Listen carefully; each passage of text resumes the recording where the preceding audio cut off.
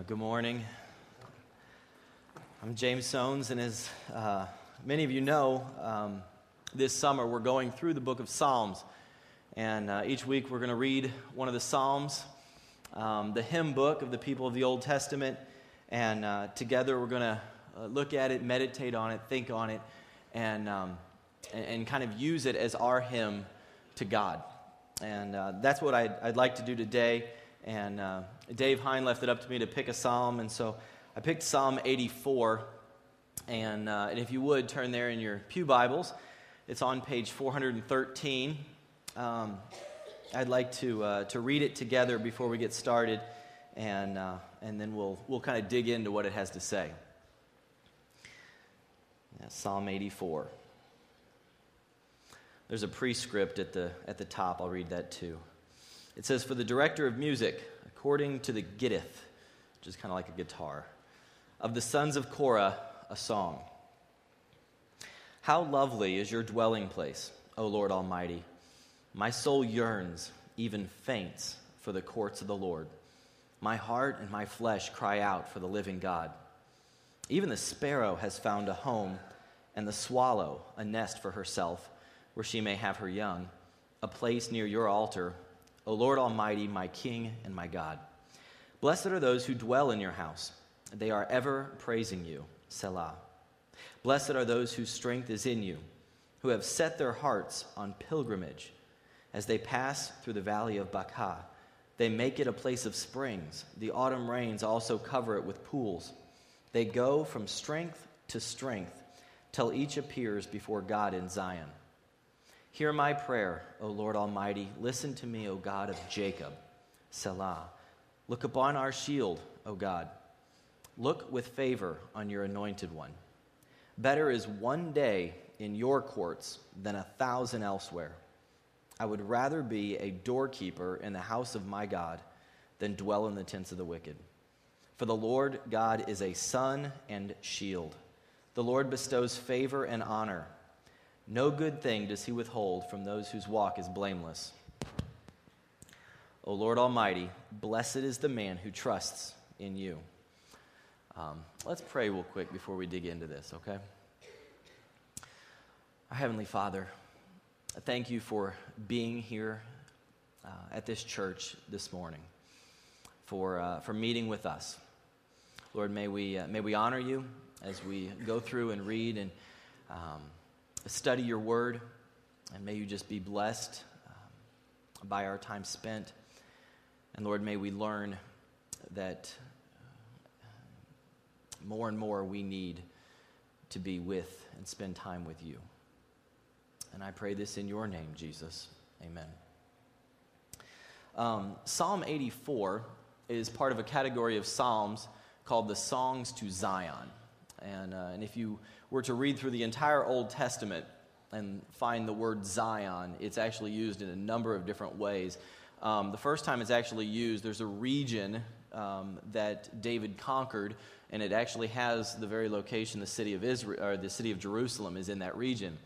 And then later on, that same word Zion is actually used to refer to the city of Jerusalem. Sometimes the word Zion is used to refer to the temple that was built by Solomon in the city of Jerusalem. And then sometimes it refers to the entire nation of Israel, all of the people there. And then in Isaiah, there's a few prophecies that talk about Zion as a future location, the place where God dwells with his people. But in every case, pretty much in every case, it's a place where God is at. It's the place where God is at. And so these psalms in the book of Psalms, are songs to Zion, are psalms that the people of Israel in the Old Testament sang as they took a trip, as they planned a journey, and they traveled to Zion. And in their case, they were going to the temple in the city of Jerusalem in Israel. And they would do this annually at different times throughout the year. They would go during Pentecost or Passover or the Feast of Tabernacles. And so this is the song that they would sing as they traveled to the place where God was to meet with God. So what I'd like to do this morning is first go through this psalm kind of verse by verse and kind of look at it and see how the people then prepared their hearts to meet with God. and then make some application at the end, okay? So let's look at verses 1 and 2, where the psalmist here is, the author of this psalm is preparing to meet with God. He says, "How lovely is your dwelling place, O Lord Almighty. My soul yearns, even faints, for the courts of the Lord. My heart and my flesh cry out for the living God." In verses 1 and 2, the author is shows us that he is preparing himself as he sings. He's saying how lovely, or another translation could be, I am in love with the very place where God is at. I am in love with that place where I can meet with God. He says, my soul, my heart, my flesh, all of me is desperate to meet with God. I have that great desire to meet with God. I want to be in the middle of his will, and I want to be in the midst of his presence. And that's where our hearts ought to be as we prepare to meet with God. Verses 3 and 4. It says, "Even the sparrow has found a home, and the swallow a nest for herself where she may have her young, a place near your altar, O Lord Almighty, my King and my God. Blessed are those who dwell in your house. They are ever praising you." And the psalmist here either was there and looked at the birds, or he remembered a time when he was there and saw the birds making a home, a nest, in the altar of the Lord, or near the altar of the Lord. And it says, wow, even the birds make a home near the very place where their Creator is at. That's where they're at, and that's where they desire to dwell. In the Bible, sparrows are worthless birds. By the time the New Testament come around, you could buy 2 sparrows for a penny. They were cheap and worthless. And sparrows and swallows were wandering birds. They were restless, wandering birds that never settled down. And yet these birds that are worthless and restless, both of them find a home and a place of protection right where God is at. The application from this is, and I have to ask myself, do I desire God so much that I want to make my home in the very place where God is at? Am I as smart as the birds? Okay? The birds realize the benefits of being near their Creator. Am I even as smart as these birds? If they are honored and privileged to be near God's altar, how much more so are people who can actually be in God's very presence? At the end there of verse 4, it says, "Those who dwell in God's house are ever praising him." They're the ones that are blessed, the ones that make their home, that dwell with God, that they are ever blessed. In the book of James, in the New Testament, James 4:8, it says, "Draw near to God, and he will draw near to you." It's a simple promise, but it's a promise that God makes, and he says, if you draw near to God, he will come to you. And what this says is that we really are as close to God as we choose to be. That if we say, man, I just don't, God's not near me like I would like him to be. And if you're getting further and further away from God, it's not because God's getting further away from you. That we choose on how to be close to God or not, that he says, I will draw near to you if you draw near to me. In verses 5 through 7 of this passage, it says, "Blessed are those whose strength is in you, who have set their hearts on pilgrimage. As they pass through the valley of Baca, they make it a place of springs. The autumn rains also cover it with pools. They go from strength to strength till each appears before God in Zion." And this is the second place in the psalm where it describes somebody as blessed. The blessed person is the person who has set their heart on pilgrimage. It's the person with a passion for God who has determined to do whatever it takes, to take whatever journey or road it's going to take to be with God. The pilgrimage in this passage could be literal, and it could be literally talking about people who take the journey from various parts of Israel to go to that place where they can meet with God, or it could be figurative, just like our journey through life until one day we will meet with him in eternity. Whether it's literal or figurative, either one, the first verse here, verse 7, it says, "Blessed are those whose strength is in you." the pilgrimage, the journey it's going to take, is not done in our own strength. That we don't wake up one morning and say, I'm just going to today go after God, that it must be His initiative and His empowerment in our lives to actually go and do that. Verse 5 says it's done in the strength of the Lord. Verse 6 says that pilgrims will pass through the valley of Baca. And Baca in Hebrew means weeping. And we don't know today if that's actually a literal valley or a figurative valley, because there's not a place in Israel today where you can go and say, that's Baca right there.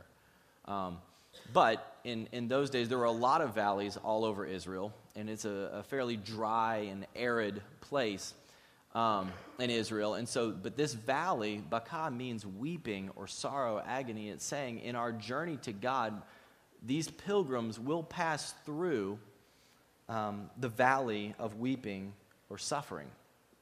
And this isn't hidden in the Bible. Christians and believers all throughout do not have easy lives.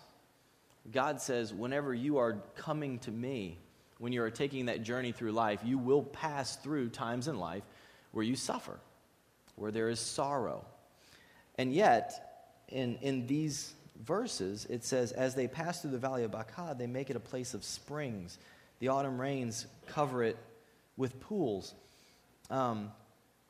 Verse 6 says that God uses that time in the valley of people's life that it brings about refreshment and revival. That they could get water in a dry place in the midst of a sorrowful valley. And God sometimes takes us through that valley just so that we can have that refreshment. And you probably know it as well as I do, that there are many people who, until they go through a hard time in life, they don't go to God. That as soon as trouble strikes in their life, God is actually going to use that to make them pray. That they turn to God when they have to go through that time of hardship. I want to show you a picture I took when I was in Israel, and it's not much of a picture to look at, but it's something you can maybe learn from it. If you notice, this is kind of the wilderness, very, very dry, arid desert place. But it's somewhat of low elevation. No rain falls in this area, but rain falls a ways away at a place of higher elevation, and as the rain falls, the water flows down into this very area. And if you'll notice in the picture, it's in the valley that has trees and shade and water and refreshment. It's not on the mountaintop experiences of our life. It's not when our lives are going great and we can see the view and it looks so beautiful. It's actually in the dark shadows of the valley that you can be refreshed by God. And that may have been what the author of this psalm was thinking of. That in the valleys of our life, do we use that time to turn to God and allow God to refresh us as we pursue Him? I'll go on with verses 8 and 9. Verse 8 says, "Hear my prayer, O Lord God Almighty. Listen to me, O God of Jacob. Look upon your shield, O God. Look with favor on your anointed one." It says here in the psalm, the psalmist here asks God to hear his prayer. And he's calling on the God of Jacob. And if you know from earlier in the Old Testament, Jacob is one who spent an evening wrestling with God in prayer. And this is the God he's talking to. He's saying, God, you wrestled with Jacob all night. Jacob is the one who pleaded with him long and hard. And in the end, in the morning, Jacob was pleading with God for a blessing. Lord, please bless me.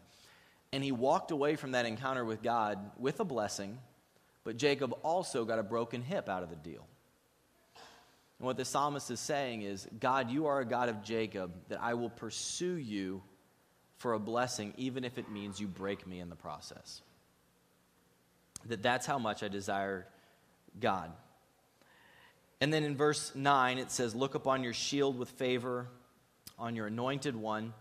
The author was probably talking about the king of Israel at the time, and we're not really sure when this psalm was written. It may have been during the days of David.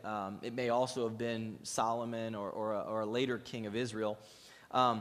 But the king was considered the protector of the people. So the benefit and welfare of the people was very dependent on who their king was. The king was doing well, and God was honoring him and blessing him, then all the people were blessed.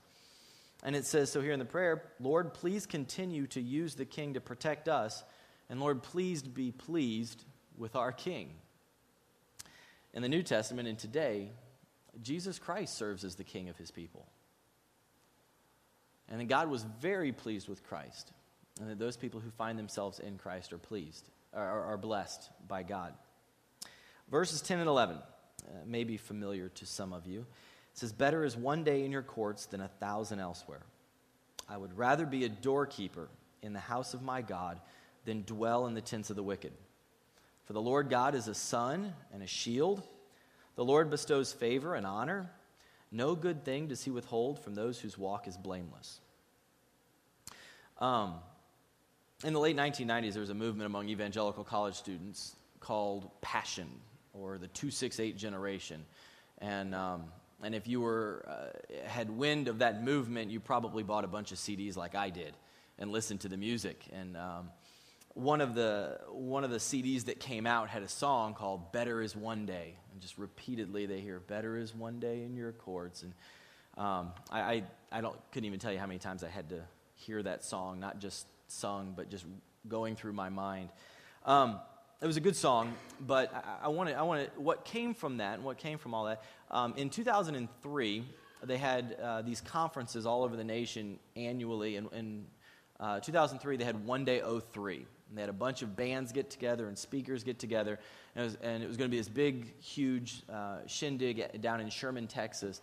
They had 25,000 students set up tents and just like camp out in this big farm as they awaited for One Day 03, a big Christian gathering.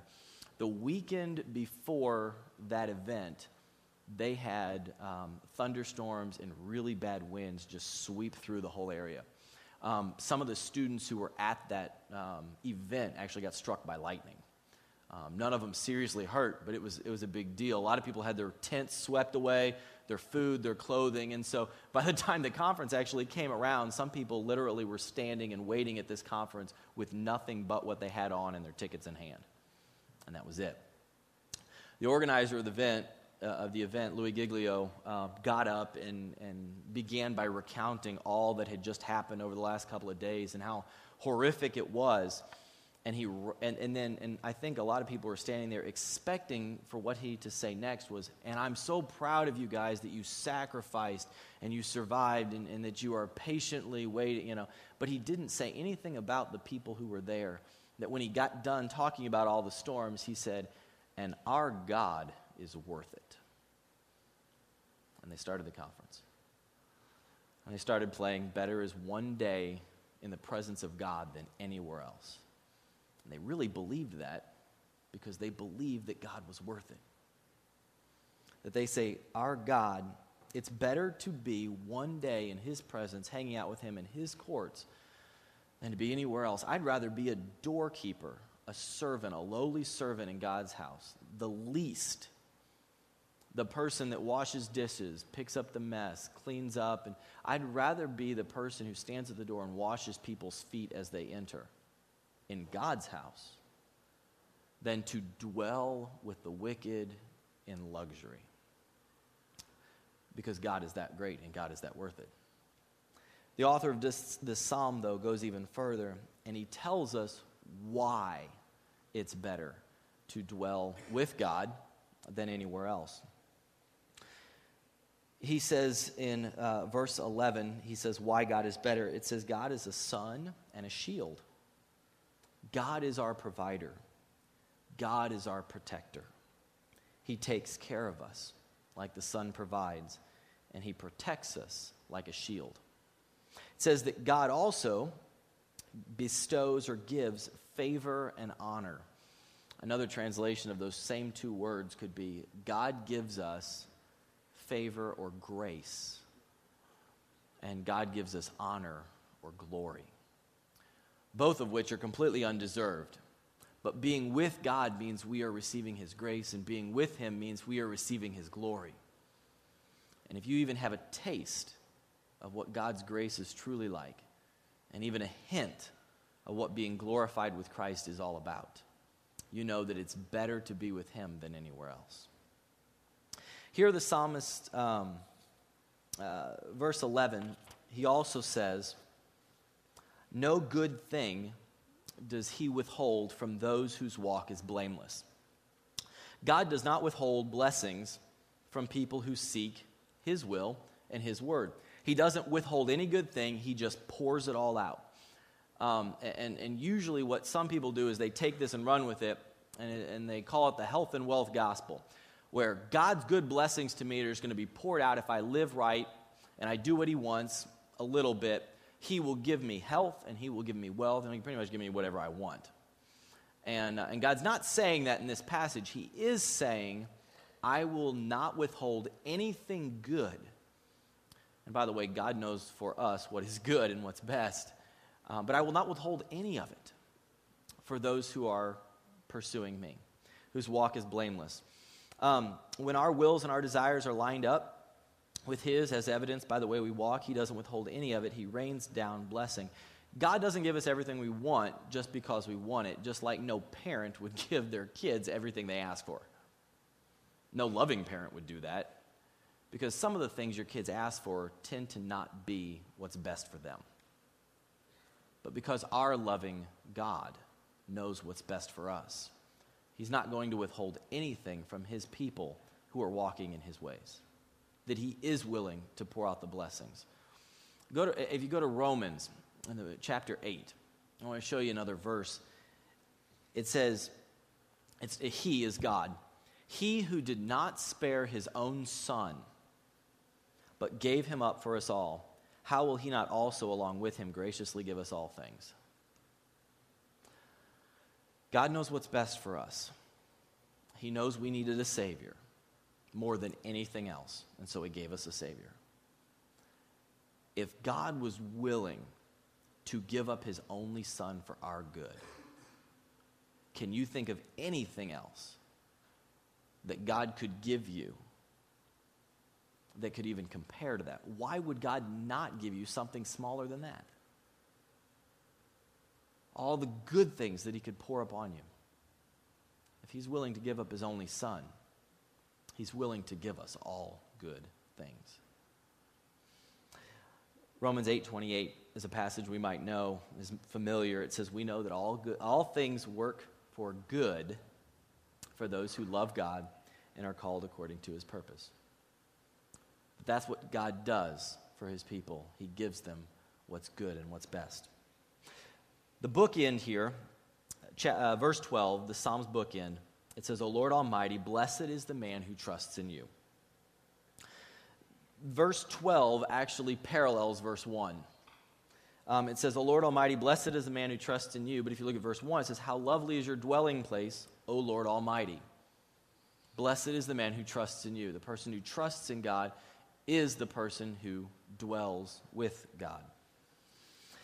We must trust that the presence of God really is what's best for us, and that's what the whole psalm is about. It's kind of like a summary statement at the end, that if we are yearning for God and who he truly is, we are trusting him. That's a part of that. If we are crying out for God, we're trusting him. If we're living in his house, we trust him. If we praise him, we trust him. To find your strength in God is to trust him. To pray to him is to trust him. To serve him, even as a doorkeeper at his house, is to trust him. The blessed man trusts him.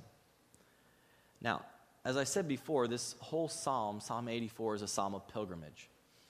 It's a psalm that people sang as they prepared to meet with God, to be in his presence. And it's a psalm that we could use today to do the very same thing. But today, God doesn't dwell in a temple in a foreign land in Jerusalem that we have to spend weeks of our year walking to go visit with God. Then in the New Testament, God came in the form of a man, Jesus Christ, and said, that is where I will dwell. And if you want to see me, you look at him. You look at Jesus Christ. And then it says when Jesus ascended to heaven, just as he had promised, he said, I'll send my Holy Spirit not just to be with you, but to be within you. And in 1 Corinthians 3:16, it says that God dwells in his people, the church. that God dwells in our midst, that God is right here with us right now, that each individual believer has God with them. And so if we really want to look at this psalm and say, what does it mean to take a pilgrimage to go and be with God, to spend time in his presence, how do we journey to God today? We don't pack our bags and go to the temple. What does it mean? Well, first, we have to come to God on his terms. The people in the Old Testament did not, they didn't come to God on their terms. They didn't say, well, today I'm just going to, be spiritual and I'm just going to spend time with God flippantly. They had to come to God on his terms. They couldn't just go anywhere to meet with God. God was found in Zion. He was in the temple. The Israelites didn't seek God their way. They came his way. They came to the temple with sacrifices. They came at the appointed times of the year. They had to go through a priest. They had to wear certain clothes. They had to eat certain foods. That they had to come to God on his terms. And it might go without saying, but one of the things God says today is absolutely necessary to come to him on his terms is that we have to have a relationship with him. That we have to know him. And that if we want to yearn after God, it's not something natural. People all over the world are not yearning after God. That it's not something you just decide to do. You wake up one morning and say, I'm going to. That God says that this desire is something I'm going to place in you. That people around the world don't seek God. That each individual person all over the world has turned away from worshiping God, in fact, and put other things in God's place and decided to worship God in wrong ways, and oftentimes not decided to worship God at all. We're going to do it on my terms. I'm going to worship what I want, where I want, when I want. And God says, here's my terms. That today, if you want to worship me, you need to have a relationship with me through Jesus Christ. That I made one way, and this is my terms, I made one way to come to me, and that's it. That you come through my Son. That you have a personal relationship with Jesus, that he is your Savior, and he is your Lord, and you may come to God. Jesus says, I am the way, the truth, and the life. No one gets to the Father except through me. That we come to God on God's terms. In the New Testament, it says, in Christ, God dwells fully. In Christ, we find our strength.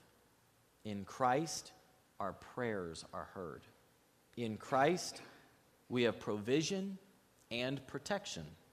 In Christ, we have grace and we receive glory. In Christ, we should put our faith and our trust. God also says you come humble. I'm God, you're not. That should be obvious, but God's not our buddy. God does desire to be our friend, but we need to come to God humbled before him because he is God. He is gracious, but that doesn't mean we demand anything from him. We come to him asking.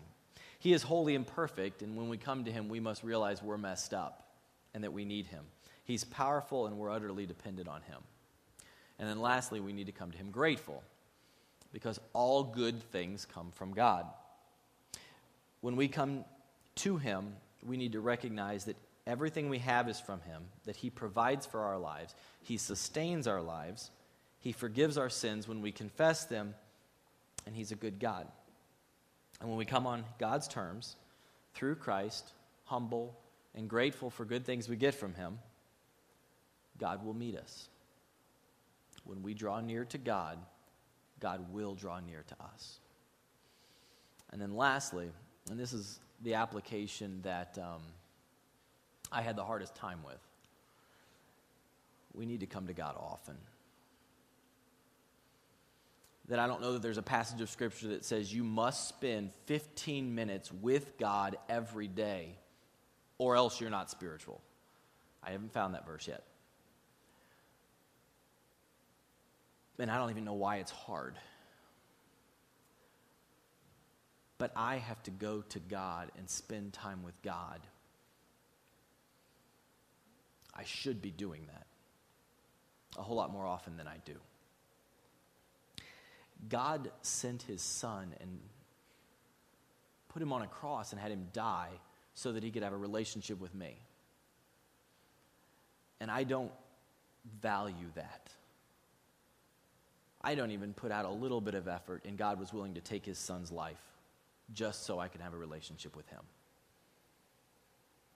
If you're like me, life happens. You get wrapped up in things that keep you from spending time with God. Rush through Bible reading, miss prayer time, go through a whole day trying to depend on your own strength. And you get so tied up, or I get so tied up in what I'm trying to do for God that sometimes spending time with God almost seems like it's bothersome. Like, isn't it more important that I do something for God than just be with God? And this psalm really hits me between the eyes when it says we need time with God. That this whole psalm is a pursuit of God, to be with him. I want to show you a video here in just a second. And what it does, it's an interview with Billy Graham, just taken about 6 months ago. Billy Graham is one of my heroes in the faith. He's 93 years old. And so whenever you watch this video, you got to listen real carefully to try and understand this guy. But this is a guy who went his life and had one of the most, if not the most successful ministry for God of any man in the 20th century. In all of world history, he's probably shared the gospel with more people than any other human being in the history of the world. And in this interview, they ask him, do you have any regrets? Your entire 93 years of ministry, do you have any regrets? And if you could go back and do it again, what would you do differently? Listen to Billy Graham's response. I guess I'd say Billy Graham says his only regret is the amount of time he spent with God. And he had one of the most successful ministries that I can imagine having. It kind of makes me realize how much more time, or at least just energy and effort, that I ought to be putting out to being with God. Spending time with God, pursuing God, coming to God. If I did it more, if we did it more, we'd have a closer relationship with him than we do now. It would strengthen our hope. It would make us want heaven more. It'll make us rely on God's power. It'll make us know him more, trust him more, love him more. And when we have all of those things, we tend to go through life resting in him more. It'll cause us to reflect his character, and when we do that, when we take that pilgrimage, we just have a better relationship with God. And I think that's what the whole psalm is about. I finished with this. Our God, our Savior, our King Jesus Christ is worthy of that pilgrimage. And so in the next week, I'd encourage you, even if you haven't planned it, that you make time to spend with God. Because that's what I got out of this, and I know it's been kicking my butt because I know that I need it more too. So let's pray. Our God, we thank you for being so good to us. We thank you for your love and your patience. Lord, I thank you for just being a father who gives me good things I don't deserve. Lord, I just pray that you take the people in this congregation here today and you draw them closer to yourself. That you give us hearts that really desire just to be in your presence and to be with you. There is nothing greater that I have found than to spend time with you, and I don't know why I don't spend more. And Lord, just help make it a priority in all of our lives to be more focused on you, to spend more time with you, and to love you more as we pray and study your word. I pray this in your Son's name, Jesus Christ. Amen.